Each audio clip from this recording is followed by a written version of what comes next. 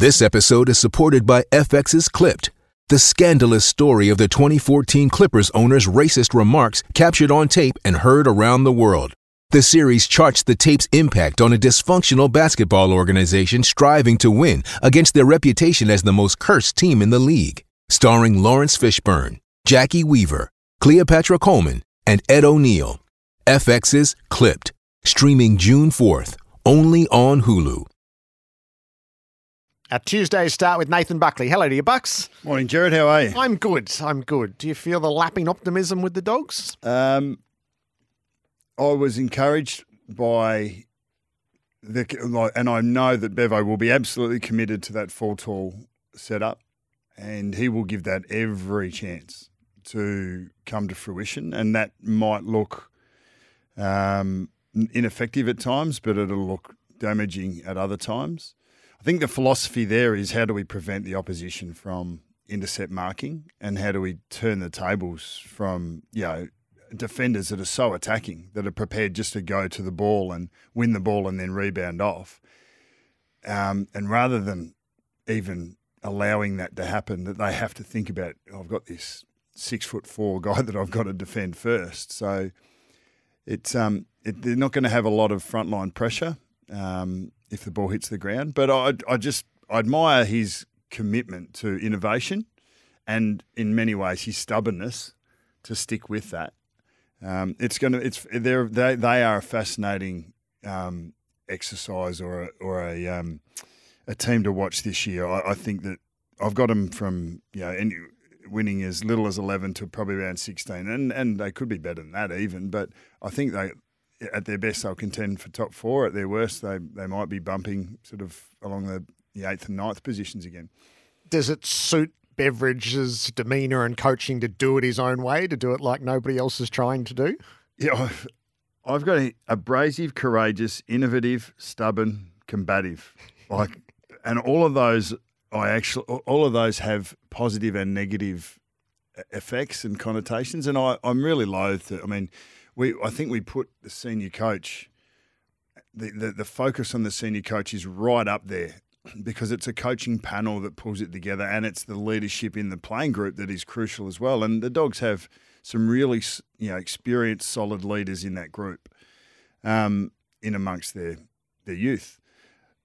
But Luke Beveridge seems to be a guy who welcomes that pinnacle position and thrives on that pinnacle position and has had success on it. So it's hard to move himself off that. But then again, who knows what it's like in the forwards? We get people that leave from time to time and say, "Well, he was over me. He'd moved on from me, and I didn't feel like we were connected." Well, that's I can understand that, because I believe that as a senior coach like Luke Beveridge, if he doesn't believe in your plans, he won't leave you under any illusions. He'll just put his focus elsewhere.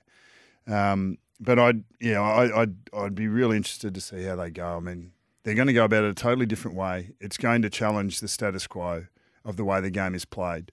And I'm sure that there are reasons, underlying reasons of why they're going to play this way. And it'll be fascinating to watch. So we were debating, we're going to talk the 18 coaches and sort of the mission at hand for them. We were just debating out the back. So Beveridge hasn't taken a team to the top four. He's had two stellar finals campaigns, one all the way to a premiership and the second where they made the grand final and led into the third quarter. While Chris Fagan has taken teams consistently to the top four, but ultimately hasn't been good enough yet in finals. Last year, they, against the odds, won their two finals. And sort of measuring the worth of one against the other. Well, it is fascinating, the difference in philosophies. I'm sure that people would sit back and go to watch Chris Fagan, and the media have commentated on his stoicism and his belief in his plan and the belief in his players to play the same way. And it's a really simple brand. It's based on solid, build the ball up from the back, use let our forwards go to work, let our talent do the job in front of the ball. We've got great players through the midfield. We're happy to go man on man and make that a contest. But there hasn't been a lot of shifts or hijinks or challenging the opposition with a plan that they don't expect. It's just meeting them on our merits. And people would, a lot of people said towards the end of last year, when's Fake's going to change this up? When are we going to see something different? Because clearly it's not going to get them where they want to get to. They won 2 finals last year, which they'd only won 1 final was in their last 3 top 4 finishes. So that, and then you got on the other side, you got Bevo, who seems to flick things around flat out. So I'm sure the only judgment that we can come to is where their sides finish at the end of the year, or how many flags they've been able to collect at the end of their careers. And at the moment, it's Beveridge 1 and Fagan 0. Our collective of 18 coaches. So there are 4 in their first year in jobs, but 3 are so well known to us. So there's only 1 rookie coach. And then the half a dozen longest serving coaches. So Damien Hardwick's going into his 14th season.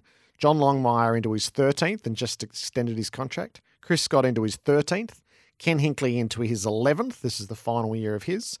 Adam Simpson into his 10th and Luke Beveridge into his 9th. So all bar Hinkley are premiership coaches in that collective.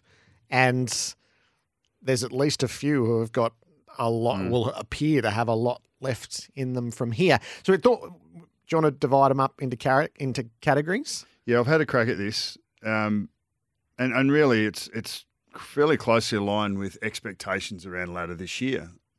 And then after that, you come back and reflect on, okay, what does that mean for the individual senior coach? We often look at the pressure gauge or for coaches and who's under the pump for their jobs and who's got some wriggle room in regards to where they're started. And obviously the 4 new coaches have got some wriggle room, 3 of them being experienced coaches. But I think Adam Kingsley is the one with the cleanest slate. I think he's the one that's a little bit off Broadway, GWS. I think they've got talent there, both established and youth that are coming through. I think they've had to grind their way. They've got some workman-like players in there that'll do all right. But I think fresh ideas, a fresh plan, go forward a little bit faster. Try and free up the talent a little bit more. I'm not saying that Leon didn't, but I just think it's a fresher voice. It's a fresh opportunity. So I expect that that's a very different challenge to what Ross Lyon, Brad Scott and Alistair Clarkson are facing. So I think that Ross and Brad are auditing and auditioning. They're auditing what they've got on their list and they're auditioning young players and old for different roles to try and screw down parts of what they would believe is a plan that they can build around, something that they can look to the second and the third year to build towards challenging for a top 4 position, because I don't think realistic expectations has them anywhere near top 4. And if you're not near top 4, well, then you still are building and developing towards that. All right. So have you gone with making hay as your category for contenders? Yeah, well, making hay is a top 4. And ironically, Chris Scott, he's got Chris Scott, Simon Goodwin, Chris Fagan and John Longmire. I think that they're a clear top 4. Those 4 are the clear top 4 sides in this season, and clearly that's got to come to fruition. 3 of them have got really solid home ground advantage, I would have thought.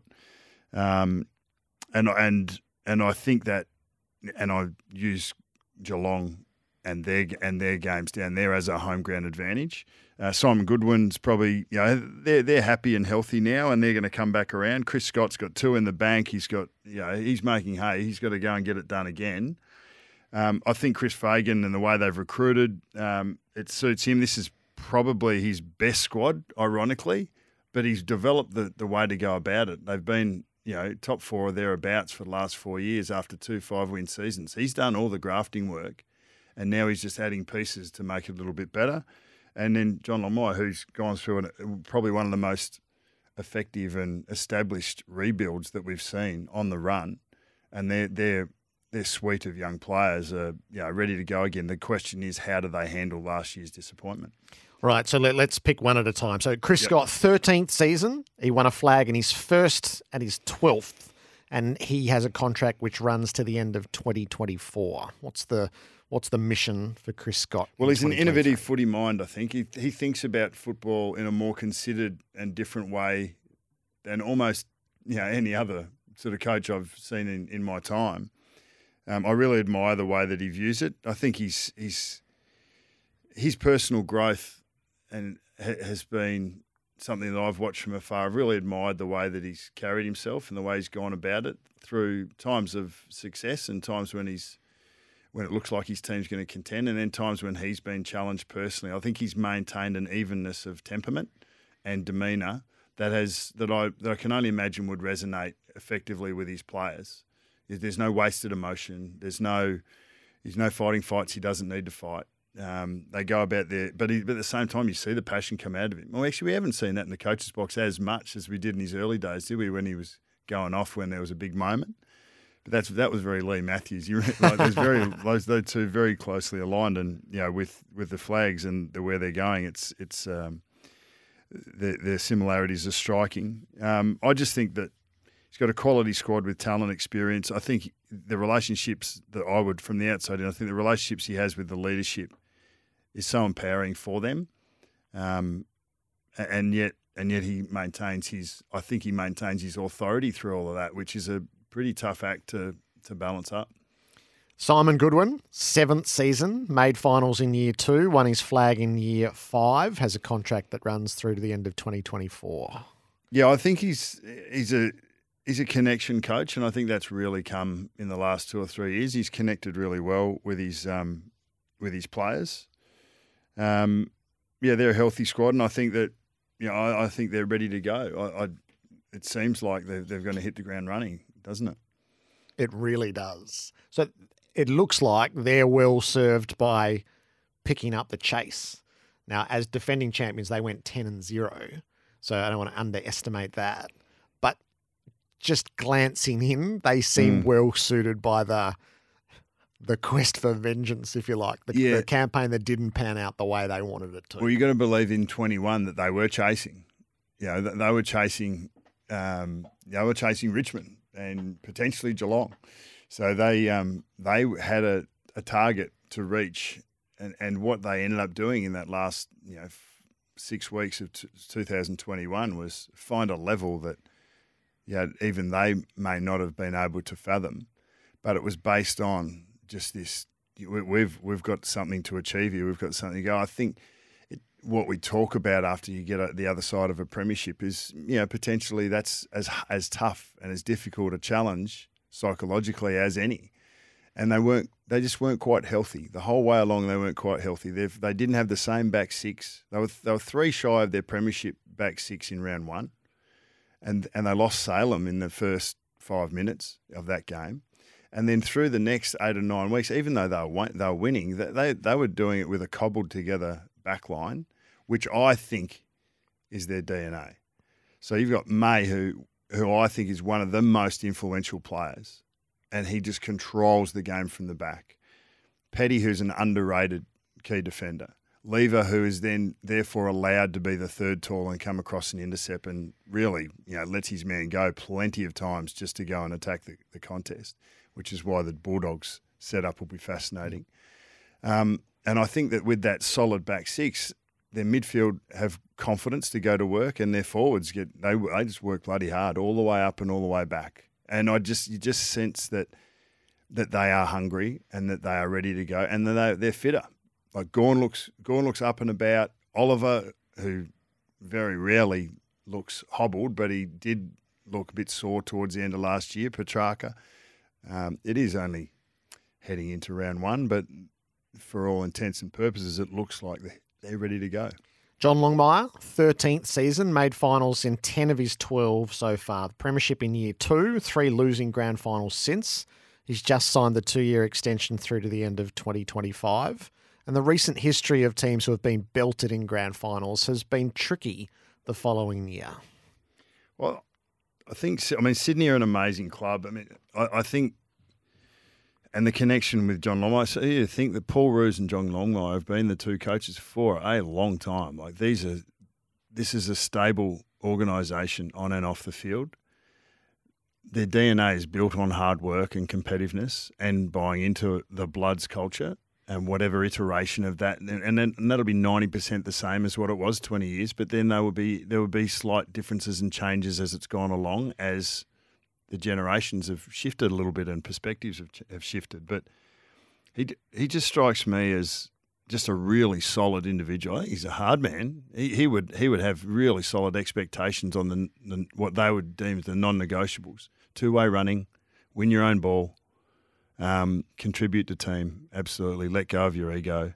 Like I think that's the Sydney ethos, and these young guys have been developed in that mould, and they've been guided by a guy at the top who has empowered his assistants to drive this philosophy through the group, and I think they'll be.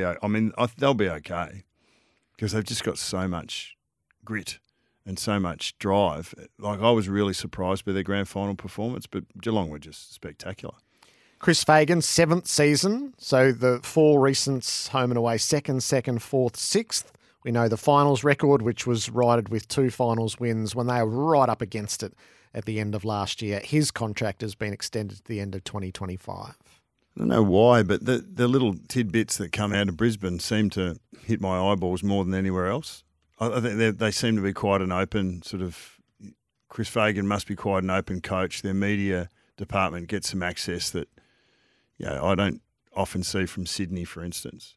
And I don't think I see it from Geelong either, to be a couple that we've just looked at. But Chris Fagan just seems to be – he's just a guardian angel for these players. He's just someone who I reckon that they lean on and rely upon and look to for guidance and look to for support and direction. And I no doubt that he'll hit individuals between the eyes if they don't come along. But the sense I get is he believes in his people. He gets the best out of his people, and I don't know what better you can be as a man manager than doing that. The query is about the game plan and how innovative is it, and is it good enough to get there? I've always thought personally, that the stability is more desirable than finding a 1% edge potentially on a game plan shift as such. And I think he believes in that slow growth. So. But I think they've recruited really well, and I'm fascinated to see how they go. So the first 4 into the making hay category: Chris Scott, Simon Goodwin, John Longmire, Chris Fagan. Nathan Buckley will tell us next. Pen picks of our 18 coaches and what phase they find themselves in, what the mission for 2023 is. We'll see if there's any more in the making hay with Bucks next. Looking into the 18 coaches as we head into season 2023, making hay is the first category. Chris Scott, Simon Goodwin, John Longmire, Chris Fagan. Nathan Buckley, who else is in that category for you? The making hay, well, I'm back to mining for gold now. Mining for gold. So mining for gold is the next 2 in the line, and that's Richmond and Western Bulldogs. We've spoken about Bevo quite a bit. Richmond fascinate me, and Damien Hardwick, been there, done that, driven to go again. I think he's a connection coach who he builds commitment to team by celebrating the individuals within it, and that's been the Richmond way through their success of the last 6 years. So, and that's been fascinating. They found a few midfielders, obviously Taranto and Hopper, that have come in. They add bite around the ball, and and he's even described this itself. It pushes some of their playmakers outside again, where they were drawn inside a little bit. It does ask a few. Prestia needs to stay fit. It asks a few questions of what they do with Storwood in Cochin, and how he manages that this year is going to be fascinating, because obviously those two have got such a strong connection. But no one player is ever more important than the team. But that will play itself out. They've always relied on a solid back 6 to underpin their attacking game style, and I don't know, it hasn't really been spoken about too much, but Richmond have always been their game plan has largely been around trying to create an outnumber in front of the ball. Martin and Lambert, Martin would start as a midfielder and then just float forward. So then all of a sudden you got 7 forwards. And Lambert would actually just look like a high forward who was running up and back. So they pretty much played 1 midfielder down and with 7 forwards for a lot of their premiership runs. And that's challenging. That sounds like you're cheating. It sounds like you're just sitting forward of the ball. I think they're going to try and do that even more. Their midfielders leap forward. They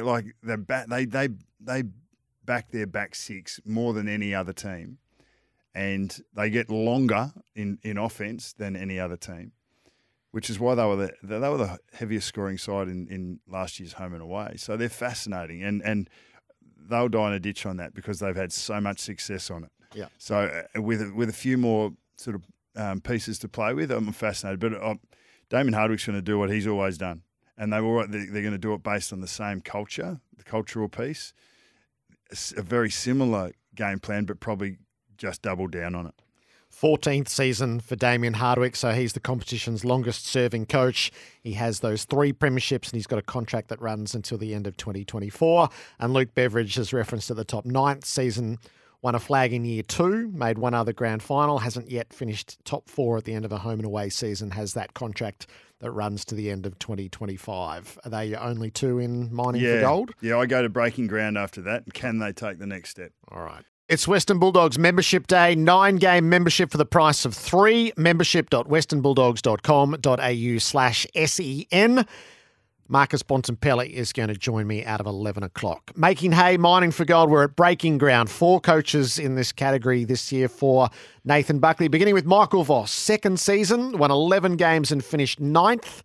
He started with a 3-year contract. Well, I need to declare here that whilst we're talking about the coaches that lead the teams, they are so dependent on the different roles that the different responsibilities within that team unit for success. The list manager's crucial, the conditioning's crucial, the stability from above them is crucial, but we are focusing on the coaches themselves, and they so often tend to be the focus point for either our satisfaction or our dissatisfaction.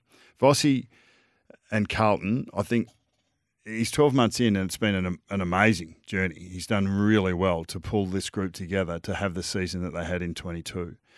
He's done it by preaching staying in the moment, by focusing on what they can control, by at the absence of all else, and it's worked for them really well. They're going to have to ramp that up and do that even better this year than they did last because of the expectations are now so much greater than they were at the same time 12 months ago. He has the talent. What's needed is the grit and the connection when things aren't going their way. So the plan A, I've said this consistently, I believe their plan A is like win clearance, go forward, contested football in the air, and when they were going really well, they had a raft of smalls, Owies, Durden, they had guys there that were, and Fisher, that were putting a lot of pressure on and making and playing their roles exceptionally well. But when they're not winning that footy, it's out of stoppage, and when they're not marking it in the front half as much, the transition elements of the game they still need work. And I'm looking for evidence of that in the early stages of this year, so that they can be more efficient when their A game isn't dominant. And that's what I think the best teams do anyway. They don't always win. They win with a philosophy, but they have layers to that. And I still yet to see that with Carlton. And so Vossi and his lieutenants, have they been able to build that throughout the off-season? Justin Longmuir, 4th season as Fremantle coach, has gone 12th, 11th, 6th, including winning a final, extended to the end of 2024. This is a really interesting one for me because Freo were exceptional the first half of last year when no one, and because they were off Broadway over there, their defensive numbers in the first 11 rounds of the year were first class. Not allowing sides to score off turnover, almost at 11%, which is, as a number, is about half of what the average of the competition was allowing. And the numbers just jumped off the page as nearly all-time defensive numbers. But then in the second half, they were nearly bottom 4 for defending territory and defending scores from turnover. So it flipped. I don't know why.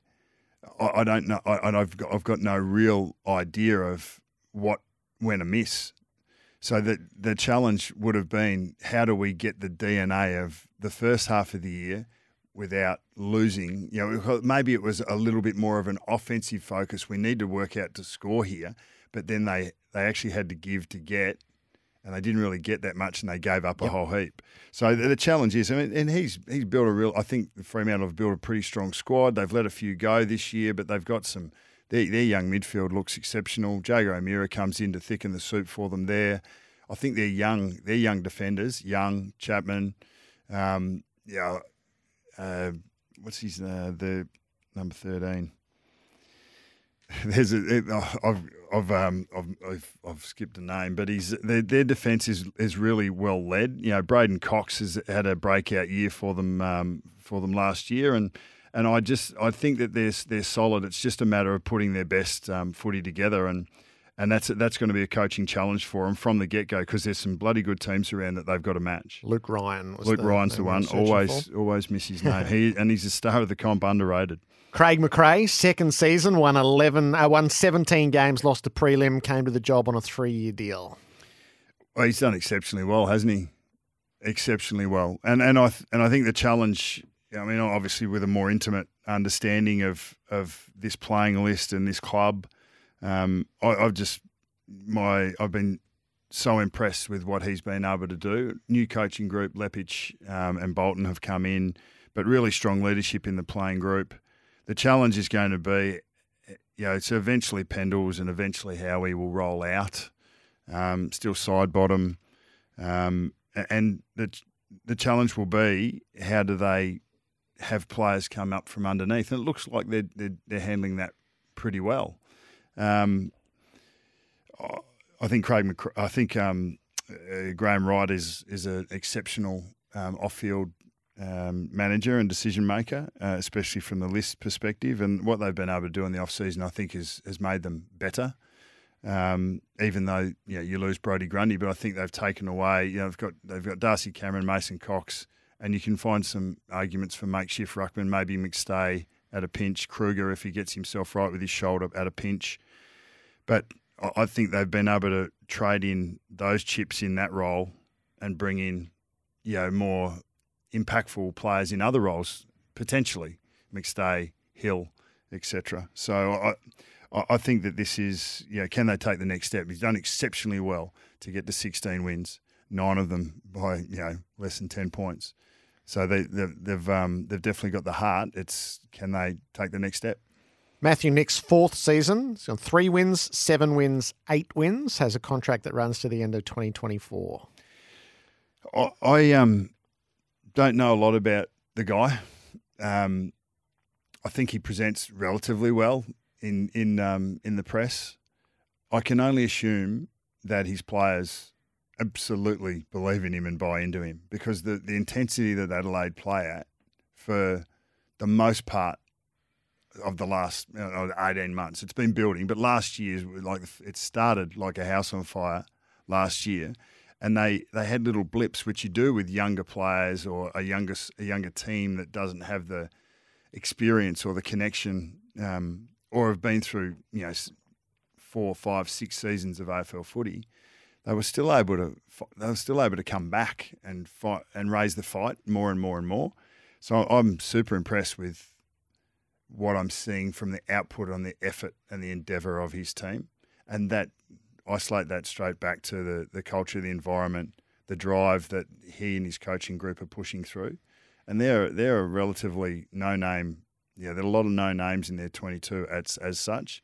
But, geez, they have a crack. I'm really interested to see how they go. Breaking ground, Voss, Longmuir, McRae, Nix will fill in. Well, you've given us auditing and auditioning and clean slate. There's a bit of sink or swim to come as well. This is Waitley for Host Plus and Hyundai Tucson.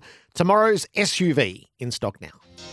A pen pick of our 18 coaches heading into the season. So Nathan Buckley's auditing and auditioning, which is a great category. That's Brad Scott and Ross Lyon. The absolute clean slate is Adam Kingsley, who comes in as a rookie, which leaves us sink or swim and rebuild. So give us sink or swim first. And Ken Hinkley's in the final year of his contract at Port Adelaide. It's his 11th season. They've seen preliminary finals in 14, 20 and 21, and last year's 11th placed finish was the lowest in his tenure. Yeah, and with these two individuals, the senior coaches that are at the head of these programs, I think it's around the program itself as much as it is the senior coach.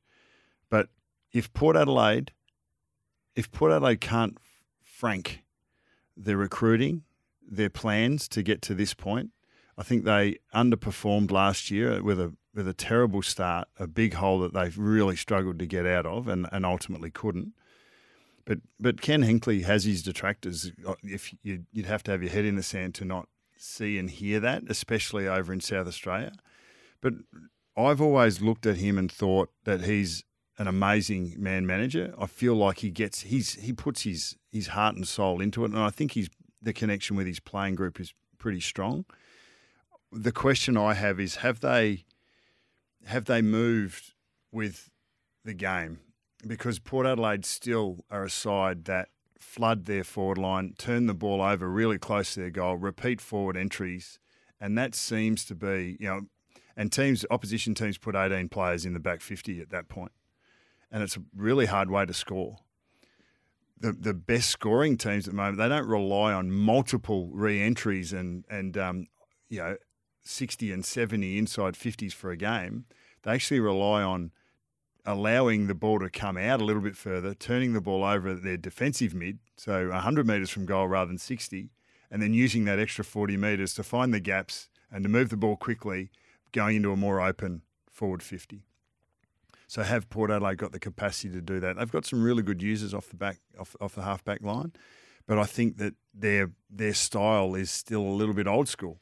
So can they shift that on the run? Can they score better from D50 or from the defensive mid turnovers rather than just bludgeoning the ball back in, like defending so high and turning the ball over and just getting it? They win territory and they win inside 50s, but it's not winning them a game of footy. And they've got enough talent to open the game up a little bit, but it's going to take a little bit of a shift. So that's the challenge for Port, and that's the challenge for Ken Hinkley. Stuart Dew's sixth season, 4 wins, 3 wins, 5, 7 and 10 for a highest placed finish of 12th, and that got him the new contract to the end of 2024. Yeah, Gold Coast is like GWS. It's a hard market. I think when players leave Melbourne or they leave Adelaide or the heartlands of football, they go there, I think they're shocked by this little island of football paradise where our club rooms are is great. But then outside of that, no one really knows about the caper and knows about the game. So it's been a challenge to hold on to talent for those two clubs. And but this has got to be the time. There was definitely a step forward for Gold Coast last year.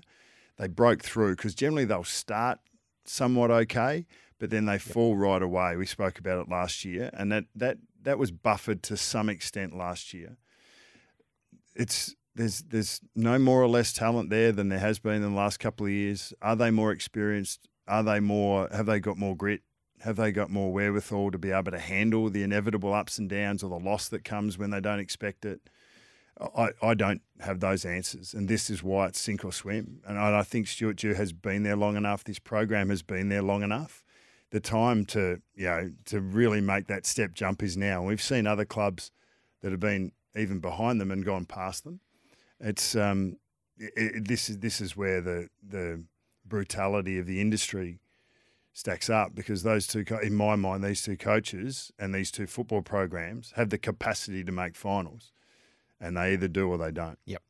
And then the rebuild categories, they're self-evident. Sam Mitchell in the Hawthorn Declaration and Alistair Clarkson. It's ironic, isn't it? Picks up the job. It is that they're both there because together. I actually think Sam, like Alistair Clarkson, fresh canvas, low expectations. He only had 5 wins in his first year at Hawthorn, so he's going to stay the course. But and I think maybe the salary cap at North is probably really well placed. There's probably gaps for him to make moves, but he's got young players who are going to have a crack. And Sam Mitchell, I mean, they're as young and inexperienced a side as we've seen.